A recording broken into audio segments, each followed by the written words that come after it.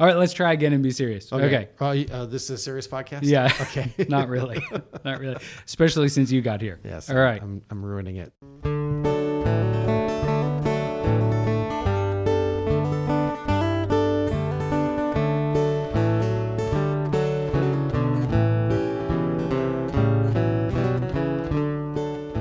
Welcome to the Bean Pot.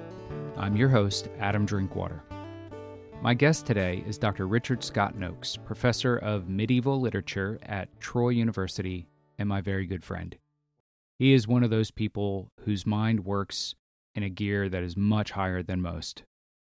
His website is one of my go-tos for wisdom and deep thoughts on science fiction and fantasy culture. He always makes me think about the world differently and challenges my conceptions about pretty much everything. But most importantly, he just makes me laugh uncontrollably. In this interview, we discuss his Professor Awesome persona and how his intellectual outreach to connect his academic work to the general public led to much bigger things. He shares his experience with science, fantasy, comic, and gaming conventions. We touch on his latest project, Pop Medieval, a podcast he hosts along with a former student. That leads into the topic of his new book, From A to Zombie, and the philosophical problems of zombies.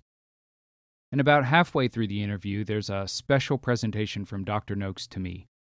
Make sure to listen to the very end when he gives us his holiday viewing recommendations. You can find him at profawesome.com and on YouTube, Twitter, and Instagram as RS Nokes. I'll provide links to these in the show notes. I hope you enjoyed this interview and laugh as hard as I did. And now for something completely different, Dr. Richard Scott Nokes.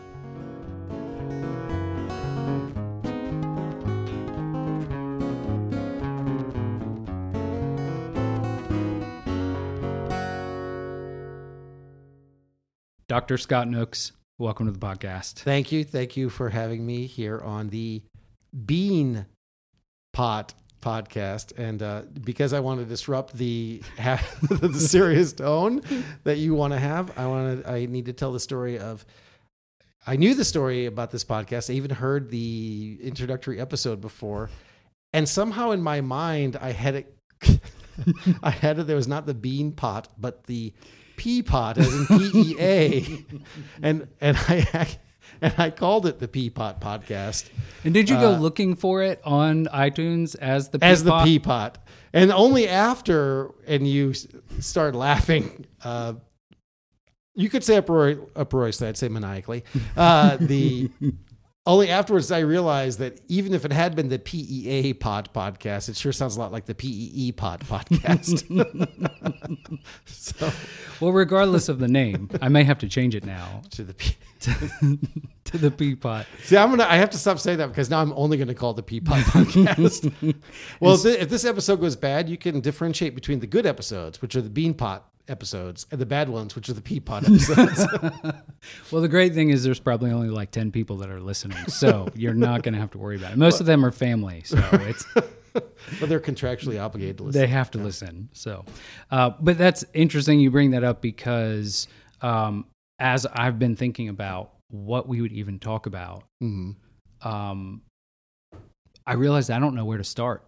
There's so much that we could possibly talk about because you have been in academia forever. The body of work that you have is extensive.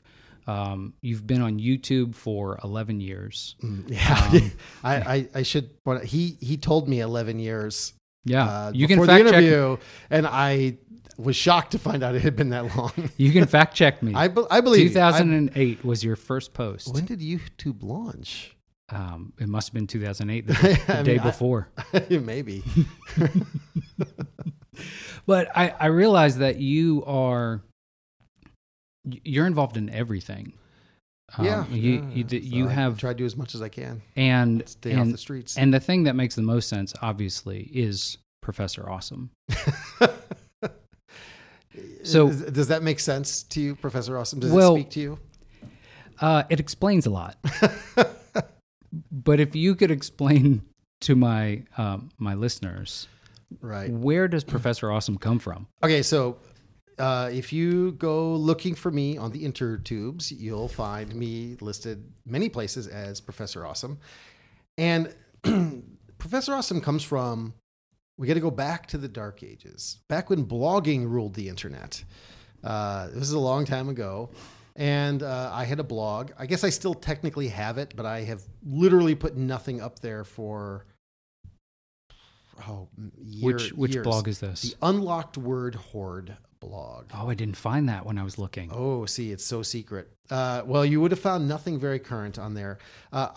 It's still connected somehow to my Twitter feed, which I thought they had severed that, but I went looking for something and I found that first and realized that I get occasional updates, which are just retweets of my Twitter feed. But really, it's been dead for a long time. But there was a time when I think I started blogging in 2000, I'm going to say 4. And blogging really reached its height around 2008, and then it was killed off by other platforms. But there was a time when my blog got a lot of, it was, somewhere in the range, I think at its height, it was somewhere in the range of like 10,000 unique visitors a day, something like that. So a lot of people went to it. And no one knew how to do blogging well, but the purpose of the blog was for medieval, it was to do intellectual outreach. I had a colleague who came to me and he said, hey, I think every academic should be a public intellectual in some way. We should all be trying to bridge this gap. And I want to start a blog, but I don't want to do it alone. So let's start blogs together. Now, he didn't want to start the same blog. He wanted us to kind of do it in tandem. And he quit very quickly and soured on it very quickly. And I think if we were to sort of ask him, he would say, he would be very anti most kinds of public outreach actually now. But I, on the other hand, was sort of pulled into it, and I got interested in it, and it became really something I enjoyed. It really increased my productivity. Like if I blogged in the morning, then I could write more later on in the day. I used to compare it to throat clearing. And no one kind of knew what they were doing. And so one thing I was trying to do was build a sense of community, and I didn't know how to do that. So at one point, I wanted to criticize another academic, but I didn't want to use their name. Now, to be clear, I think this is a detestable person. Okay. I'm still not going to use this person's name. I think this is a detestable person. And what he was saying was wrong and bad. But I wanted to make an argument against what he was saying and not turn it into an ad hominem attack, both because that would, I think, weaken my argument, and also it would not be the tone I was going for. I wanted the blog to be much more welcoming than that. So instead of using his name, I called him by his pseudonym. I called him Professor Awesome, PhD. And it was a kind of insult against, and used him as a stand-in for a kind of person who would blog about subjects that they really didn't know anything about. They're not an expert in that. They're an expert in something else. And then when you challenge them and said, you don't know what you're talking about, they would say, well, I have a PhD. What do you have? Like, well, not in that field. You don't know anything more than the average individual about that. And so a couple times I wrote and it was a kind of insult to call someone else Professor Awesome, PhD, but it was my way of saying, I'm going to write about someone saying they don't know what they're talking about, and they're trading on their academic credentials when they don't know what they're talking about. Well, what started to happen was people would, because I had so much traffic coming in, I got a lot of emails, and sometimes people would say, well, would you address this topic, or would you address that topic? And often I didn't know anything about them. So what I started to say is I would begin writing something. I'd say, like, look, I don't know anything. I'm not an expert in this, but since you asked, I'll put on my Professor Awesome PhD hat and I'll say whatever I'm going to say. The idea being, when I say I'm Professor Awesome, I'm telling you I'm not particularly qualified, but since you asked, these are my ideas. Well, after a while, I started getting emails addressed to Professor Awesome. And for a while, I would respond to them saying, look, don't call me that. That's actually an insult. I don't want to be called that. And for a while, I had a a stock paragraph response that I would just copy and paste in the email to respond to the person saying, basically, please don't call me that. It's an insult. And so I was at Dragon Con, which I know you want to talk about later on. I was at Dragon Con, I don't know what year. I'm going to guess it was around 2013-ish, but I might be wrong about that. And I was walking down the street, and someone who I didn't know spotted me, and they flagged me down. They asked for my autograph, which was really weird to me. Still is weird to me. And then people ask how much I charge for it. I know I should charge for autographs. Yeah, I know. I know I should. I know I should turn this into a lucrative enterprise, but I'm just always so shocked when they ask me this. So I said, well, how do you want this made out? Thinking that it was not the first time I'd asked for an autograph, but thinking they want it made out to my best fan ever, Johnny, that kind of thing. And they said, from Professor Awesome to Johnny, or whatever the guy's name was. And I opened my mouth to start my spiel on, don't call me Professor Awesome. Your not diatribe. Right. And I just exhaled and just accepted it. All right, I'll be Professor Awesome. And in that moment, I became Professor Awesome. And so I started to really work to differentiate. So my full name is Richard Scott Nokes, which I use because there are a couple scholars with similar names. I don't want to confuse people. But I use Richard Scott Nokes for most things that are academic, and Professor Awesome for things which are intended for public outreach. So if you're looking for something from me and it says, and it's signed Professor Richard Scott Nokes, then it's me, then it's serious, stroking my chin a lot and harumping and that kind of thing. And if you ask me about, if it says Professor Awesome, it's me talking about, baby metal or just pontificating about pontificating about stuff I don't know anything about. Right? Excellent. Which is what I'm best at. So who were those early, who's your early audience? Who were the people that were listening and reading? On the blog, it started out as other academics and people who were vaguely interested in usually history or literature. What's happened in the time since then really is that over the years of trying to do public engagement, I've just met a lot of general nerds, and it's really come to be more general nerds. So I still get commentary.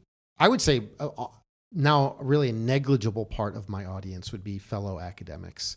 Maybe, 5-10%. Probably the percentage that read my things or listen to me or watch my casts are that. Mostly it's either nerds I've met at nerd functions, or I actually have a significant part. I'd say maybe a quarter of the mail I get to a third of the mail I get will be from people who are former students who graduated 10 years ago, and they want intellectual engagement, and I got my kids running around and I don't have time to read a complicated book, but I can watch this or listen to this, and I can, shake the cobwebs out of my mind a little Scratch bit. that itch. Exactly. Right. So when did it start to transition into public events and expert opinion on panels? That's a good question. I would have to look it up. I'd say the first time I went beyond speaking to, I don't remember the first time I was asked to speak at a library book club. That started happening basically the second I got my degree. Because, immediately, someone with a PhD is going to come talk about this book he is not an expert in. But they're not experts either, so we're all doing well. I went to, I guess I could have efforted this. I went to a small science fiction fantasy convention in Indianapolis called InCon Junction. I was invited to speak to it, and it was really, it was a general one, but it was a wonderful crash course because I'm not a Harry Potter fan. Okay. They asked me to come, so this will come into play. Okay. They asked me to speak about medieval magic and medicine, which is what my or medieval magic, and magic and medicine was my dissertation topic. And so I'm like, okay, I'm going to come Seems like in. a natural fit for Right, Harry Potter. I'll harumph a lot and stroke my chin and wear tweed and we'll be good to go, right? And because it was in Indiana, where I'm from there originally. I went to visit my parents for a few days in advance. And it's like 2 days before, I'm like leafing through the panels, and I was like, man, there are a lot of papers, a lot of presentations, a lot of just events around Harry Potter. And I started reading through it, and I realized this year the entire theme is Harry Potter. They want me to talk about medieval magic in the context of Harry Potter. And at this point, I had only read the first book and hadn't cared for it. I mean, it was all right. Were all the books out by this point? No, there was. I don't know. There were still a couple books that were yet to come out, but I don't know the final number. You would know I this, think right? it's 7, and the last 4 are like 700 pages each. Okay, yeah. So there was probably 5 of them are out, I would guess. And in 2 days, I plowed through the remaining books. So that and I got there, and boy, did they know a lot about Harry Potter. And I knew nothing about Harry Potter except for what I had managed to cram into my brain in 48 hours. I was fortunate that my father had all those books. So that was my crash course. But were you suddenly like enticed to go out and just start speaking, or was it gradual? It was gradual. I wasn't really. So I'm not actually drawn to public events because every day I get up and I talk about the stuff I'm interested in, the stuff I want to talk to classes. And sometimes it can get repetitive, right? But the truth is I have a platform. And so if I'm on a panel and everyone else there is not in the position I'm in, they're loving the spotlight. And I'm just happening to dwell in the spotlight at the moment because what I'm really drawn to is the public engagement, to meeting other people who are interested in this stuff, to hearing what they have to say, to blowing their mind with something and then seeing what they respond to that I would have never thought of for this. And basically the public engagement is what draws me. So I was intentional about trying to get public engagement, and really later on, that was what the blog was about. And then later on, once the Professor Awesome persona developed, like that kind of, I'd start getting invitations to things and people to ask me to be on their podcasts and, blurbs for books and that kind of thing. So you mentioned Dragon Con. Mm-hmm. Started off 1987. You were one of the first 5 people. I was not one of the first 5 people. No, I was not. I did not even go in the 19s. But you've been going for a long time. I've been going a while. I think I was looking up some numbers, and I think I saw where in 2007 it was 40,000, and in 10 years in 2017 it was up to 80,000. Yeah, over the whole thing. Yeah, I don't know. So we should explain what Dragon Con is. Yes, thank you. Oh, I should explain. I guess You should. So Dragon Con is so they're basically 3 big. There are lots of like little nerd conventions. Lots of them. There's a huge renaissance. It's in some ways it's really great. In other ways, there's a lot of cutthroat competition between them, which is sad. But there are basically 3 big ones. Probably the most famous one is Comic-Con, the San Diego Comic-Con. And that's big because it's in Anaheim. They premiere movie trailers and things. They get a lot of celebrities going there. Big celebrity stars. Another one is Gen Con. Gen Con is in Indianapolis every year, not the one I spoke at about Harry Potter. And Gen Con is a gaming one. So if you're interested in any kind of gaming, tabletop gaming, video gaming, whatever kind of gaming you're interested in, that's a really good one. And that one was already big.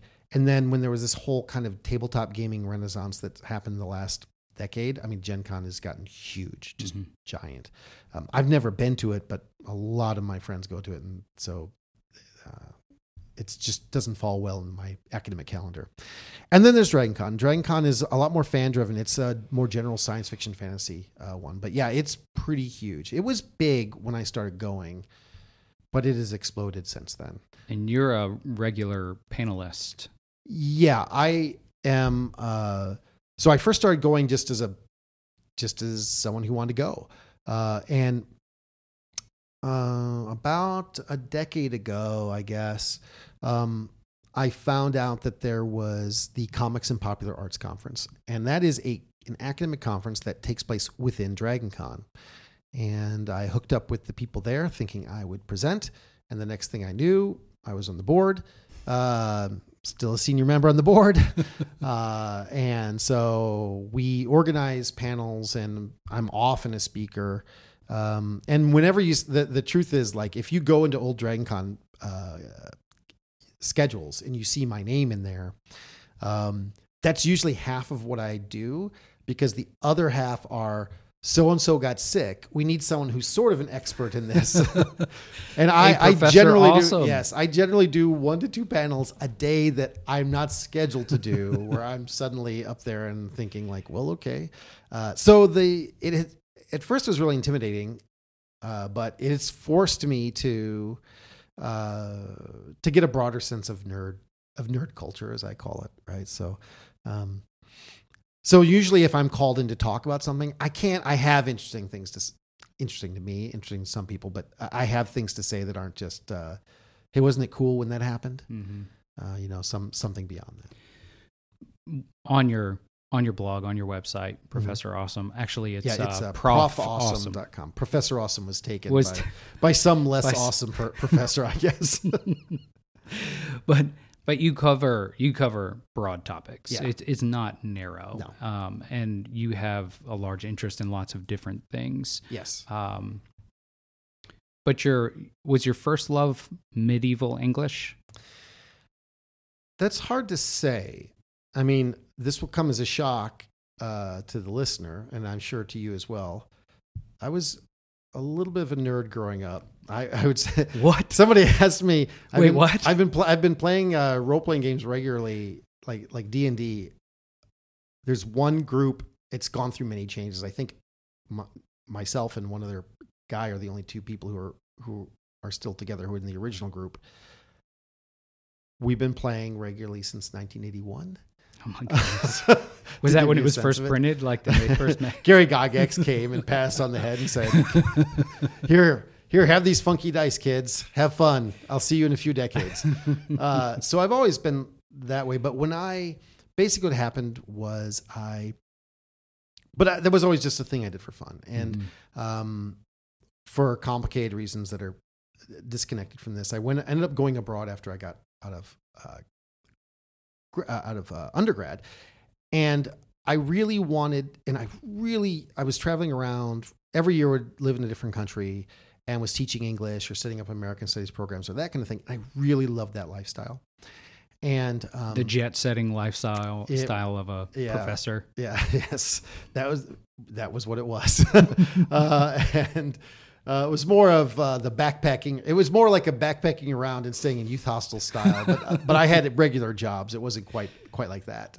2 T-shirts and 1 pair of underwear. Something like that. In fact.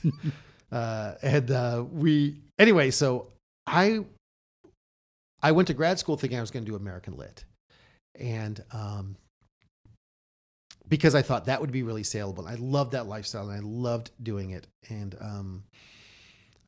if I had not had kids, that's what I'd be doing today. Ultimately, it ended up not being compatible with having a family.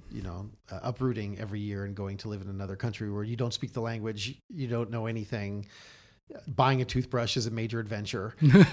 So I went to grad school and I started off in my master's program doing American Lit, and for complicated reasons, which aren't worth getting into, I realized I wasn't gonna be able to do American Lit. Like that wasn't gonna function for me.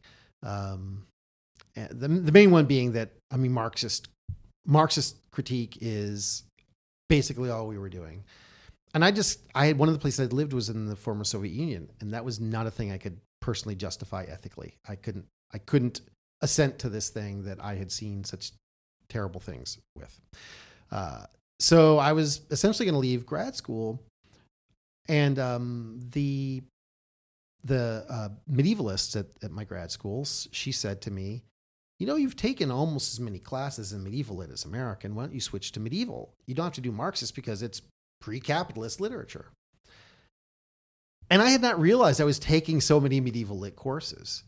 So I didn't think it was my first love, but I had really taken almost as many classes, and it ended up being, I think when I counted, I literally taken one fewer classes in medieval lit than I had from American. I might be wrong about that, but that's what my memory. Was there one that stood out as your favorite? No, there's one in my undergrad that I think took me down the path. When I was a freshman, my advisor was putting together an Old English class. She was going to teach Old English.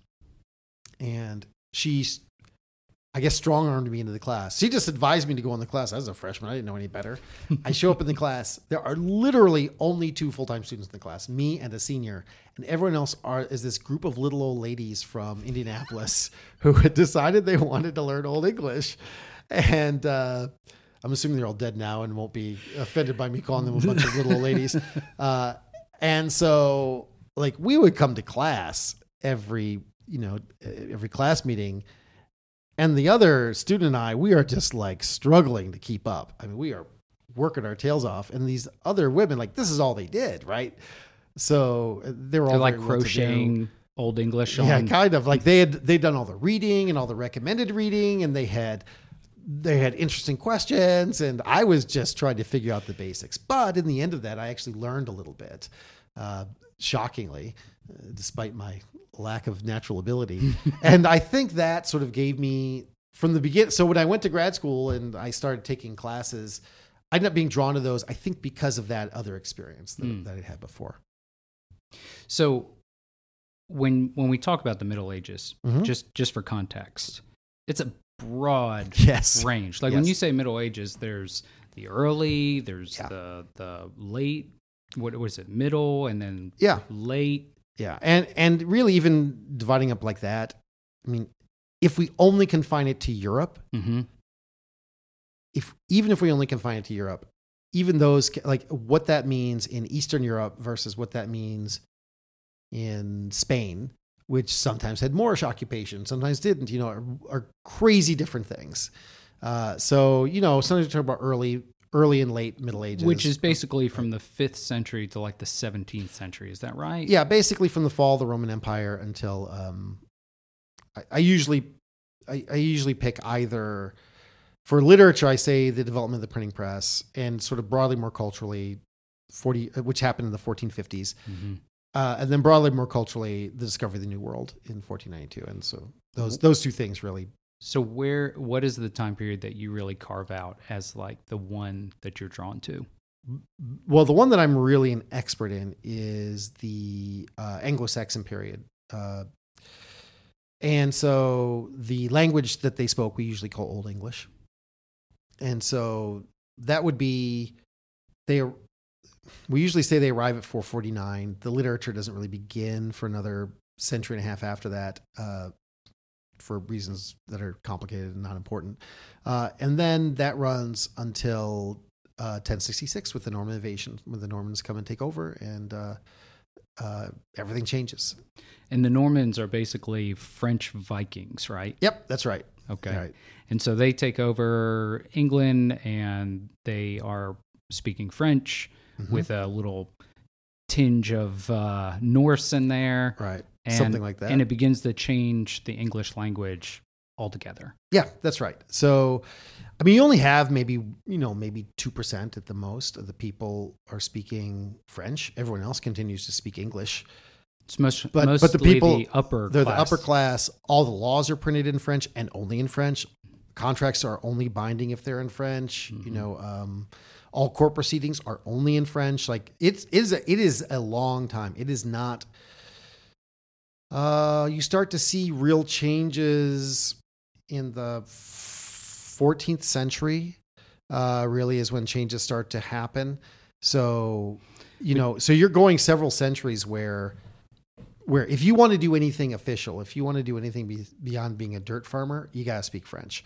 And so it's not that everyone comes to speak French. It's that French starts to affect English as a language. And so English changes mightily in that time. I'm assuming that it's not that it's the stories of this time period that drew you in. Yeah, I think so. And I just, so I teach historical linguistics, but like linguistics is not my is not really my true specialty.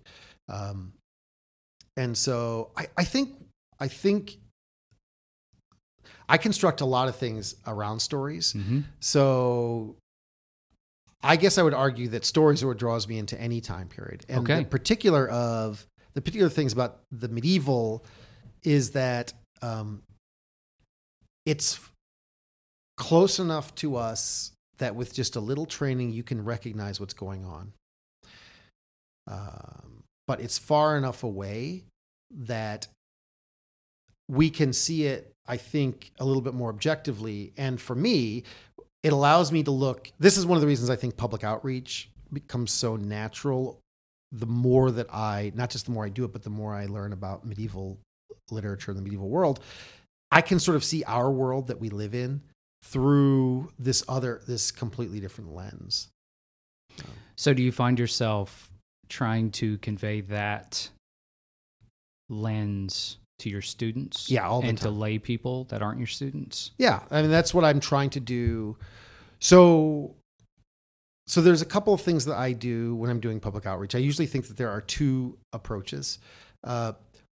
One is I take a medieval thing and I show someone why it matters in their lives.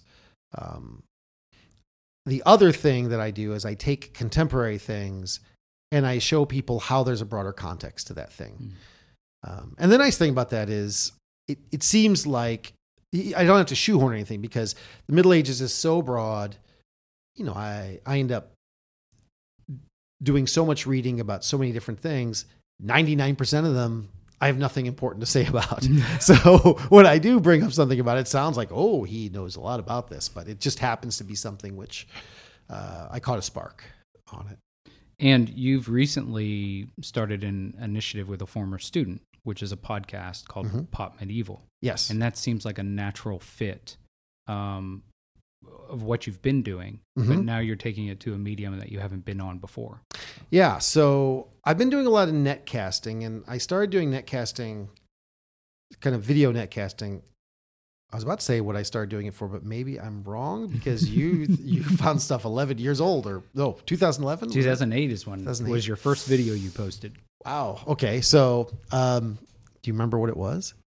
I don't. Oh, okay. You got me on that. I know one. I have an early one where I did a project and I made my son speak Old English on one of them. That was like the fifth video, down. Okay. So I was using it for class. Okay. I was using it for class. And later on, when we started putting more and more, I started delivering more and more online courses with Troy University. For complicated reasons, I started hosting my videos outside of the university. I used to do, what was the name of it? There was a platform that was just supposed to be its own TV channel. It's gone now. I can't remember the name of it.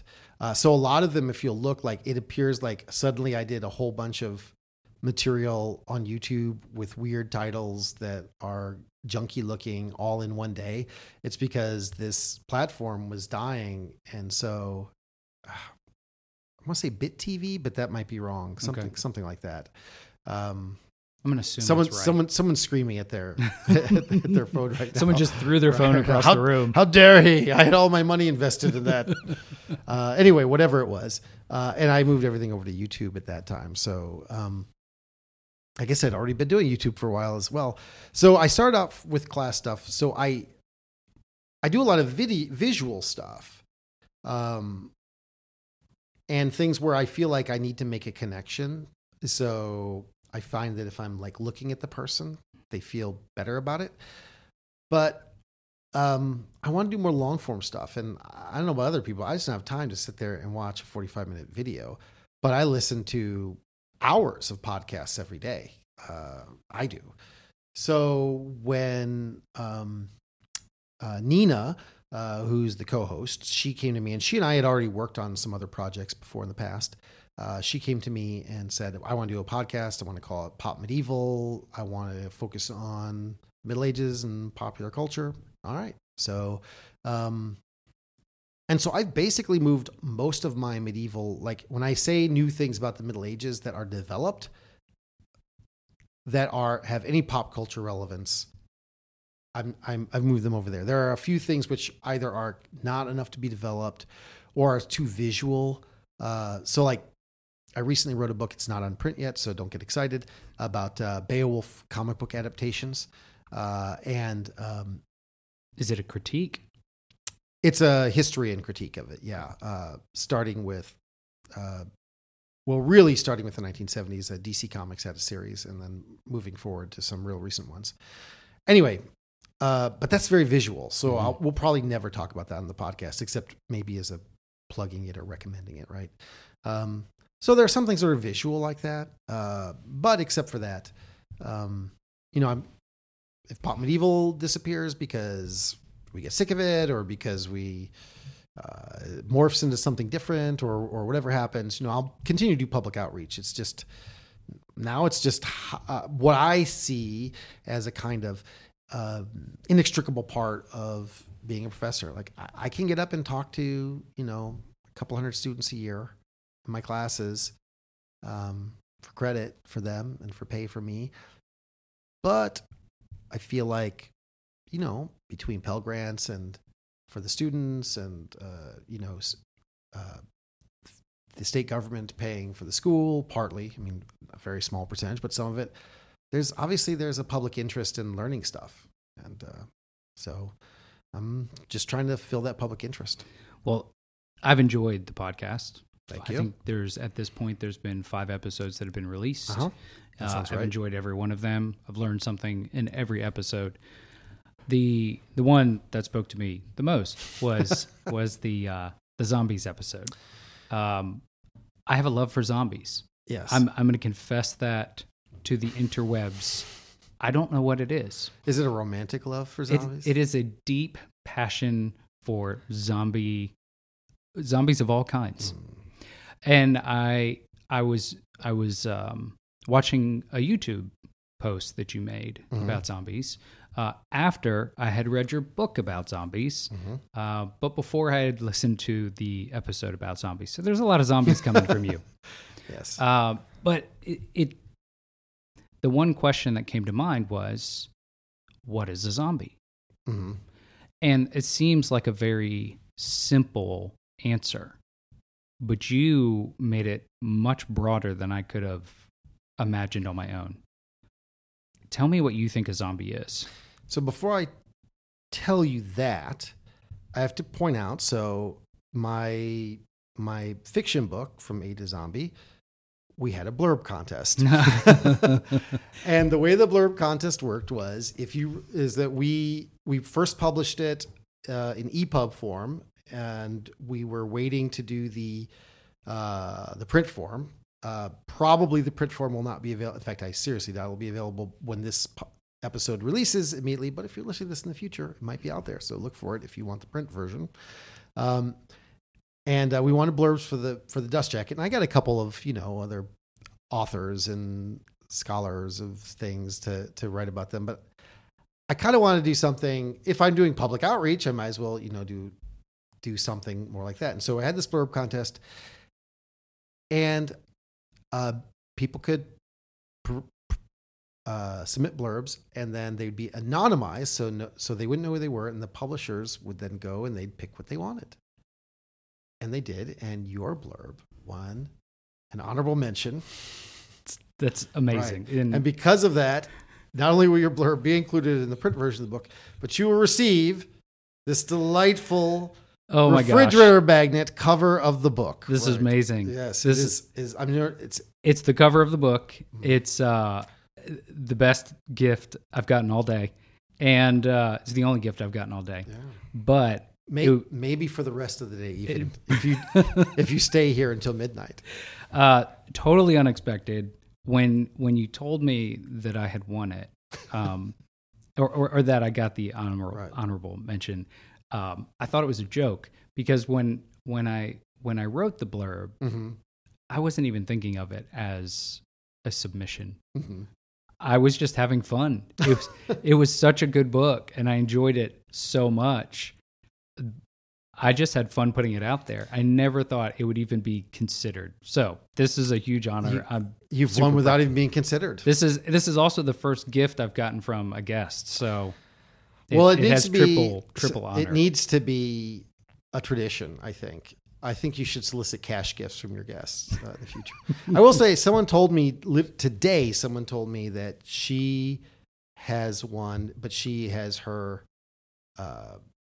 bills she puts up there, and she said she started to hate it because of the bills. So only put pleasant things. Okay, that's a good piece of advice. With the I'm going to put things that make me happy, like my kids' artwork and other prizes. Signed autographs from me.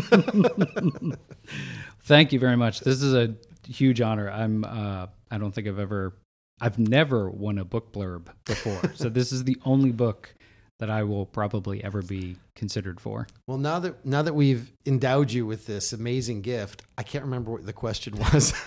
So what was it? I can't either. Zombies. What are they? But you did plug your book. So I do want to back up for a second and say the book is From A to Zombie. Yes, From A to Zombie. To Zombie. So and it's a fiction book. And it's not under my name. It's under Professor Awesome, PhD, is the author, not me. Now that we've clarified that for everyone and we're back on track. Yes. Give me, what is a zombie to you? So in the book, a zombie is kind of very similar to a traditional zombie, dead people who've come back, right? But I actually think a zombie is more about the idea of a community acting mindlessly. And the reason I say that is you can conceive of a zombie that is a one-off zombie, and there have been, different treatments of it. But by and large, when we present zombies, whether in movies or books or whatever, we're talking about an apocalyptic situation, right? A whole community. Whereas like ghosts and vampires and other kind of similar dead who return are usually one-offs. There aren't a lot of ghost apocalypse stories. There was that one zombie or vampire apocalypse movie about like they drank everybody's. I can't remember the name of the movie. Sam Neill might have been it. They do drink blood, but there's an ecological crisis because they've vampired too many people. And anyway, it was an interesting movie. But does Ethan Hawke was in it? Maybe. Yeah. I know what you're talking about. Yeah. I'm drawing a blank. I could pull it up on IMDb. I'm sure, but yes. Anyway, so someone's Googling it right now. But normally that's they're one-off. They're individuals. Whereas we're talking about zombies, we're talking about a community that returns, whether it's a small community or a global community, a community that returns, and they're in some way behaving mindlessly. It's different than say like an alien invasion, because an alien invasion, they're invading us for whatever their reasons are. Maybe we understand them, maybe we don't. Maybe they are so alien we can't get them at all. But it doesn't matter because they're outsiders. With zombies, it's our family, it's our friends. But now they've turned on us. They're behaving in a way that they shouldn't behave. And it's not just one. There might be the personal, like even when there's a zombie story that's personal, where like, someone is locked in a house with their family member who is slowly turning and they know they're going to have to kill them, blah, blah, blah, that kind of thing. Even that's stand-in for a more broad thing that's happening. So I would argue that things like Invasion of the Body Snatchers is a kind of zombie, even though those are technically aliens, they transformed the community. It's a kind of zombie story. I think there are other iterations of this having to do with mind control and things, but this is why like fast zombies, slow zombies, intelligent zombies, dumb zombies. To me, the important part is it's a community that's mindlessly turned back on itself. And it's not enough. It's not a civil war. It's not that the zombies have reason to not like you anymore. No, it's people are behaving outside of the way they normally would. The person who's turned on you and is trying to kill you is a person who not only would have never harmed you, but might have just given their life for you, moments before. The whole structure of the community is in danger. Yes. And that's, I think, some of the draw for me is when I talk about zombies and what I like about them. A lot of times I'll say the zombie apocalypse, or I'm getting ready for the zombie apocalypse. Right. And I don't think it was until recently that after those things I've already mentioned that you've done, that I realized that I'm drawn to the apocalypse part of the zombification of whatever community it is. It's that fear of everything that I know could suddenly be taken away from me, and not only be taken away, but be hijacked by some other force. Yes. And turned on you. And turned against you and everyone you care about. Right. Were those types of ideas in your head before you wrote the book, or did you come to that conclusion after you wrote the book? The book actually comes out of more. So it's going to sound very high-minded. The book is very silly and funny, and it's designed to be funny. So it's going to sound like I spend my time, with my tweed jacket with the leather patches. As soon as I started reading it, yeah, I could hear your humor in it right away. And I was immediately drawn in. I was like, where is this going? I can't wait to see. Everyone who knows me who has read it has said they can only hear it in my voice. So that is a danger. Yes, that is a problem. So it actually started off with philosophical problems. But the real way it started was I was in a Mexican restaurant with a couple friends. Their names happened to be Jeff and Matt, who are the two main characters here. Right. Okay. And I forget, it's one of these, I can't remember who said what or how it came to be. It was a lot of back and forth in the conversation, but one of them said, I wonder if, since a ghost is spirit and a zombie is just the body, if you could be a ghost and a zombie at the same time. And that was kind of what began it with me, because it started with this question about, like, in essence, what part about identity. I spent a lot of time thinking about sort of in Christian philosophy, an idea about like the body soul connection, the idea of, so in Christian thought, one idea is there's sometimes a vehicular idea, like where C.S. Lewis famously said, you don't have a soul. You are a soul. You have a body. Whereas there are other intellectual traditions that would really point to the idea that Christianity is not about the figurative or the spiritual resurrection, but about the physical resurrection of Jesus, physical resurrection of Lazarus, physical resurrection of everyone in the end. And that the body is closely connected, so that in Christianity, when Jesus is crucified, and he comes back, he's still got like the wounds from his crucifixion. Literally heard someone today talk about a suicide attempt, and she said, I'm going to get the quote wrong, but basically what she said was she had sort of converted to Christianity, and her idea, and she said, like, now I know that my scars will never be gone. They'll always be on me, but they will be glorified, And so in a lot of ways it had to do with two things. One is the connection between the body and the spirit. And the other one had to do with choice. It's a major part of the book that people choose whether they go to heaven or hell. And that comes from this idea, which is, when I first heard, I thought it was crazy, that essentially people choose hell. That, we could talk about God sending people to hell, but people choose hell. And I thought, that is stupid. That is crazy. Like, no one would choose hell. And like most of the ideas that have been most important to me, they're the ones that I first thought it was the stupidest thing I've ever heard. And then over time I realized, actually, there might be a lot of truth or all truth to that. And so I was playing with that idea. And so a lot of this has to do with choice. And so one of the major themes in the book is people who think that they have a choice, but they don't. People who have a choice, but think that they don't. And people who gain power over other people by exercising, by causing that person to think that they're choosing a kind of submission to them in some way. So a lot of it is not, I mean, there obviously all of it ends up being religious in some way, but a lot of it has to do more with kind of the way that we interact socially, where a lot of times when we want power over someone else, we get them to submit to us, and they think they're doing it. They think they're doing what they're doing of their free choice, but in fact, they're just doing it because we have exercised our will over them, and about how that can be very, very evil. And we should be careful not just fall into that for ourselves to be victimized, but also not to do it because that would be bad. So there's all these, it sounds like, if no one's read the book, it's going to sound like I spend long periods of time on philosophical, comments.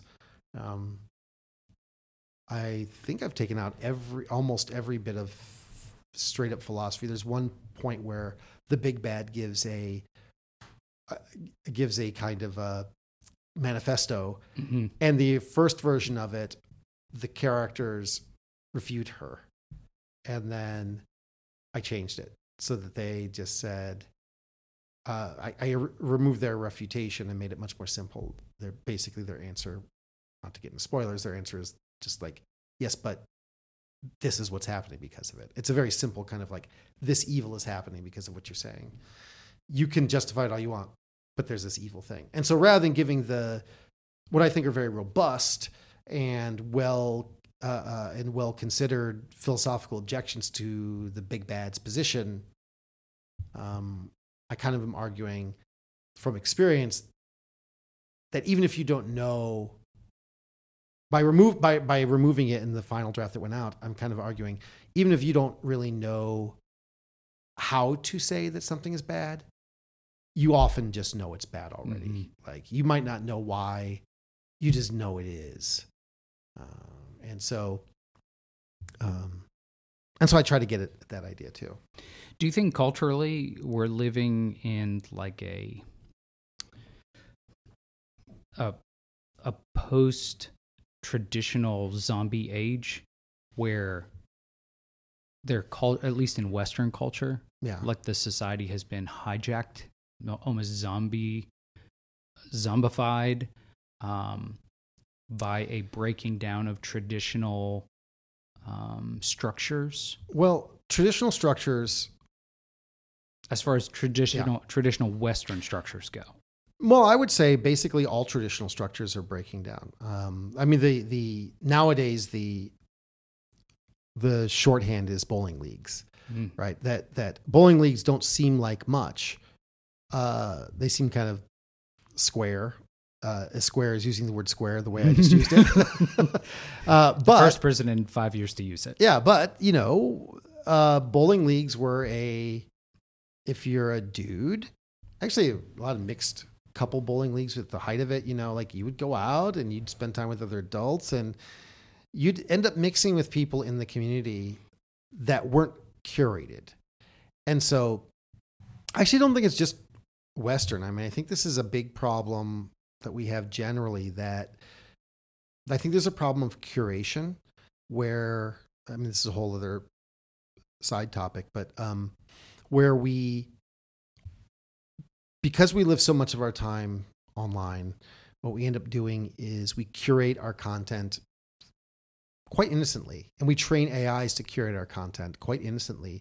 But what ends up happening is they curate out other voices, and we become very lonely. And so I think it's very easy if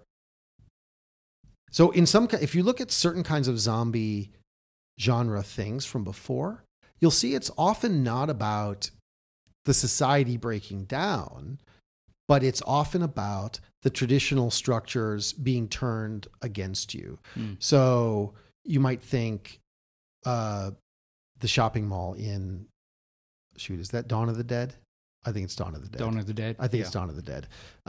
One of those Romero movies, like the shopping mall, the idea of commercialism, that commercialism is sort of turned us into zombies and sort of turned us against, right.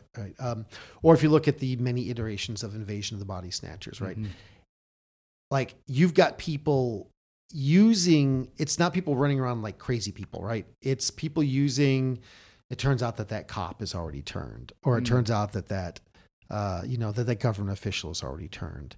And so I think there's no reason that there's a certain kind of zombie apocalypse where actually those structures are strengthened, just turned against us, right? They turned against their community. But I think now, because we see these traditional structures collapsing, structures collapsing, we turn back to that, or we think about those structures as the ones that would save us if they still existed. And so most zombie things I see nowadays tend to be about that, about the breakdown of these things, because that's what we're experiencing more broadly. People don't have the kind of social cohesion that they had in the past. And so that's where the threat has moved to. If you look at the Epic of Gilgamesh, which has a threat of a zombie apocalypse, it depends on how it's translated, and it comes as a great shock to you that Professor Awesome doesn't have a great knowledge of ancient Sumerian. Well, wait, now the Gilgamesh is that's our oldest surviving story. Okay. Yeah. In writing. Right. I mean, there are some things we think are older, but we don't have them written down before then. Anyway, there's a threat. The goddess Ishtar threatens zombie apocalypse. And in one kind of translation, the threat is that the dead will not that the dead are going to rise and eat the living, but the dead will rise and eat all the food. And so when you think about it, what's the threat in this newly post-agrarian society like Uruk? Famine. Like that's the thing that you fear. That's the thing that, like, what happens when your neighbors who are supposed to be helping you, who are the people who live in the city, they're eating all the food and there's nothing left for you, right? We would never, that apocalypse wouldn't make sense to us today. So instead, what we see is they destroy our existing social structures and leave us without a way to get food, maybe still. Now we're scrounging for food out of supermarkets, right? Rather than, growing our own fields. I mean, think of The Walking Dead, which I confess I haven't probably watched an episode in 5 years. So if I'm saying things which are not true, forgive me. But by now it's been years. They don't have fields why aren't they growing their own crops or something? I mean, they're still all scrounging for, maybe they are now. I mean, that is one of the, you are my Robert Kirkman of zombies. Just like Robert Kirkman, I will quit suddenly. Yeah. So I've read. I don't know. I think I'm on like the 25th or something book, and even in the television show, what you see is the structure of society breaks down. Yeah. They struggle for a while to get their numbers together and to just survive. But they do spend their time trying to rebuild their social norms. Right. They try it in an old prison. They try it in a small town. They try it in different communities that are working together. And they do form some sort of semblance of that community structure, but they're constantly being attacked by others who are trying to tear down that structure again. Yes. It's always under threat. And what I would point out is, instead of trying to set up, so as I often tell people, if a zombie apocalypse ever really happened, don't go running to the government. Don't go running to loot the local hardware store. Come see me. Because I know how to run a society in a pre-modern way. And while you guys are all scrounging for the last 6 bullets in the county, my knights are going to run up on our armor that we made in the little pit that we have used to forge out of the scrap metal that we've managed to get. because we won't have time to build mines. And my knights will come up and they'll chop your head off, and you can enjoy the last 6 bullets that you're all fighting over. Is your next book going to be a zombie survival book? It will not be. My next book is called The Watch of Traxxas, and it is about a world in which 20 years ago, a fantasy world collided with New York City, and New York is the only place in which these two worlds intersect. And it happens 20 years later, so it's kind of like post this thing. The world is 99% the same as it is, except in New York, where it's different.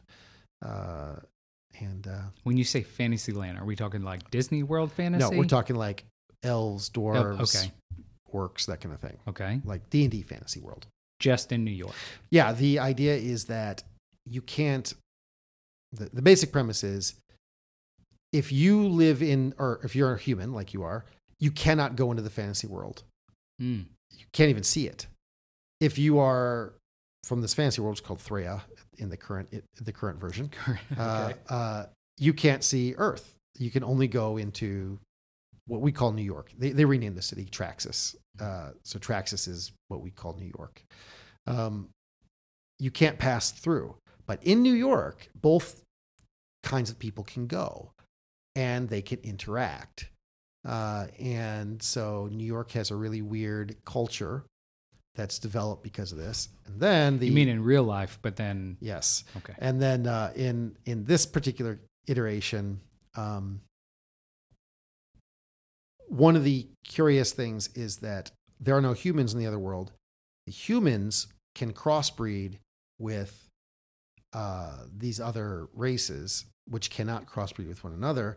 And so now the first children of these are now just finally starting to grow into adulthood. And they don't have any superpowers except for one, which is they can pass into either world. And this makes them rife for exploitation and other sorts of things. So, what's your time frame on that book? I'm really close to being done with the first draft. So close that I'm finding myself thinking more and more about revisions when I'm not done with the existing draft. So I'm thinking, I'm going to guess it's going to be available in a year. Or 6 months to a year. It depends on how quick the revisions go. I also have a scholar coming in from China to work with me for a year on academic stuff, and this is a great opportunity. So I'm going to try to clear my plate of as many of these other things as possible. If I don't get it done before she comes, it'll all get delayed some more, and I don't want to delay it much more if I can avoid it.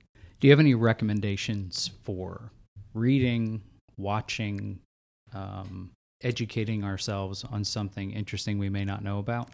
There's this great new podcast called The Peapot. I recommend it if you can find it. Gosh, I don't know. Mostly if I'm interested in something, you can find me writing about it on Prof Awesome or a netcast about it. I guess lately what I've been looking at are I spent a lot of time lately not looking at things that I've been looking at a lot of academic things I had an interest in until recently. But I think what I'm getting most interested in now is this rise of the con, the nerd con. I don't have any pop culture things except to go to a con, which I go to them.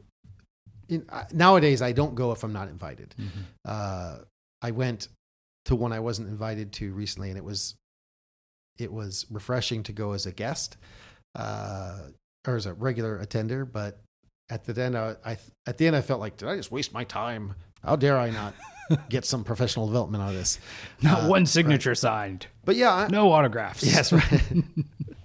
But I'm really, I'm interested in the way we're talking about how traditional structures have broken down, and I can see people desperately trying to put them together. And this rise of the con, I think, is a way of people looking at online communities and being like, maybe this can be a community. Maybe we can get together in physical space and this kind of thing. So that's kind of where my mind has been, lately. I guess, when do you think this is going to be available? What are you thinking? I'm hoping the week of Thanksgiving. So, but at the very latest, in the next couple of weeks. Okay, let me give a Christmas movie recommendation. Perfect. A movie that no one likes but me. It is We're called... going to test that theory. I'm pretty confident I'm going to do okay on this one. It's called One Magic Christmas. It's a live-action Disney film from the very early 80s, starring Harry Dean Stanton and Mary Steenburgen, I think, is the female lead. And it is set in a... it is very gray. It feels like the 70s. It's right at that very end of the 70s, very beginning of the early 80s. It is a very clear depiction of what life was like at that moment. And it's about a family. They live in their company owned house, but the father's lost his job. And they don't do the trope of the evil, the evil employer is going to throw him out before Christmas. But because the evil employer is not going to throw him out before Christmas, he's going to throw him out right after Christmas. And so they have this sense of desperation and impending doom. Yeah, impending doom. And it actually doesn't help their Christmas at all. And there's a conflict over the children don't understand what's going on. The parents have serious money problems. So why would I want to watch this before Christmas? It is one of my favorite depictions of Santa Claus. Okay. He is a character in it. Eventually, he comes in near the very end. Spoiler. It's called One Magic Christmas, and everybody was like, "I couldn't believe it! Santa Claus appeared. Who could have expected?" It's a really weird and quirky version. I enjoy it on its own merits, and I like the movie. But I think part of what I like about it is just how bleak it is in getting to 1 minute. They are not afraid to do things in that you are not supposed to do in live action Disney films. Okay. I will say that. They just pile it on. There is one plot point which I will not reveal in case your listeners watch this One Magic Christmas, where I remember I saw it in the theaters back in the, I guess, early 80s, when I went back and was able to watch on video, I thought this was a live action Disney film. And I went and looked, and it was, and I couldn't believe that they had this thing in it, which I will just leave it there. Okay. But One Magic Christmas is the bleak Christmas film that I will defend to the death. It's like the Tim Burton of Disney films. It's less weird than that. Okay. It's more bleak. It's more. Okay. It's more. Even when things go well, they go badly, and they don't even though there is magic in it. Mostly the bad things that happen are just legitimately things that could happen to anyone. It's not. The bad thing that happens isn't Santa's sleigh crashes into your house or the kind of thing that you'd have in most movies. Bad things are like Santa's mom and dad lose their job, or this kind of thing. So okay, right. I will take your recommendation to heart, and I will watch it if I can find it. Yeah, that's a good question. I don't know if it's available. I'm sure iTunes has it, or Amazon, or someone. Someone has it. Right. It can be purchased. This has been enjoyable. Thank you. Couple of things I wanted to say before we go. Mm-hmm. One is that I want you to write my obituary. You're the only person that's allowed to write it because I'm the one who will kill you. Because your narration of my life story will be the most interesting thing that's ever written about me.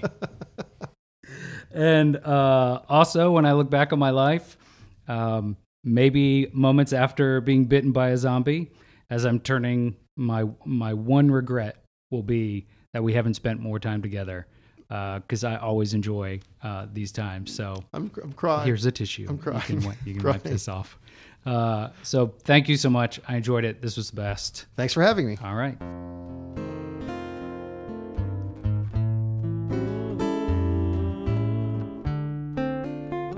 So there it is, the Professor Awesome episode.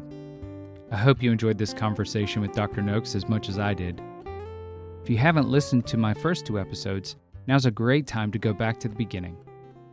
If you're ready for more interviews, I'm happy to tell you they are on the way.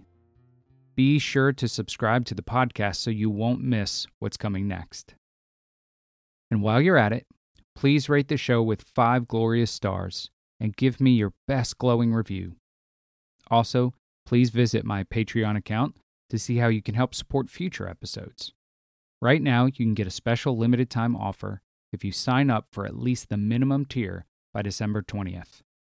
All patrons starting with the minimum tier get a free The Beanpot sticker, and your name will be listed on the very next podcast episode that I release. It's a special offer that will only be available for the second tier or higher after the 20th, so don't wait. Also, don't forget to follow me on all the social media things. You can find links to them in the show notes and at adamdrinkwater.com. This show was produced, recorded, and edited by me. All music is by the very talented and gracious Lenny Trawick. Thanks for listening. I hope you'll come back.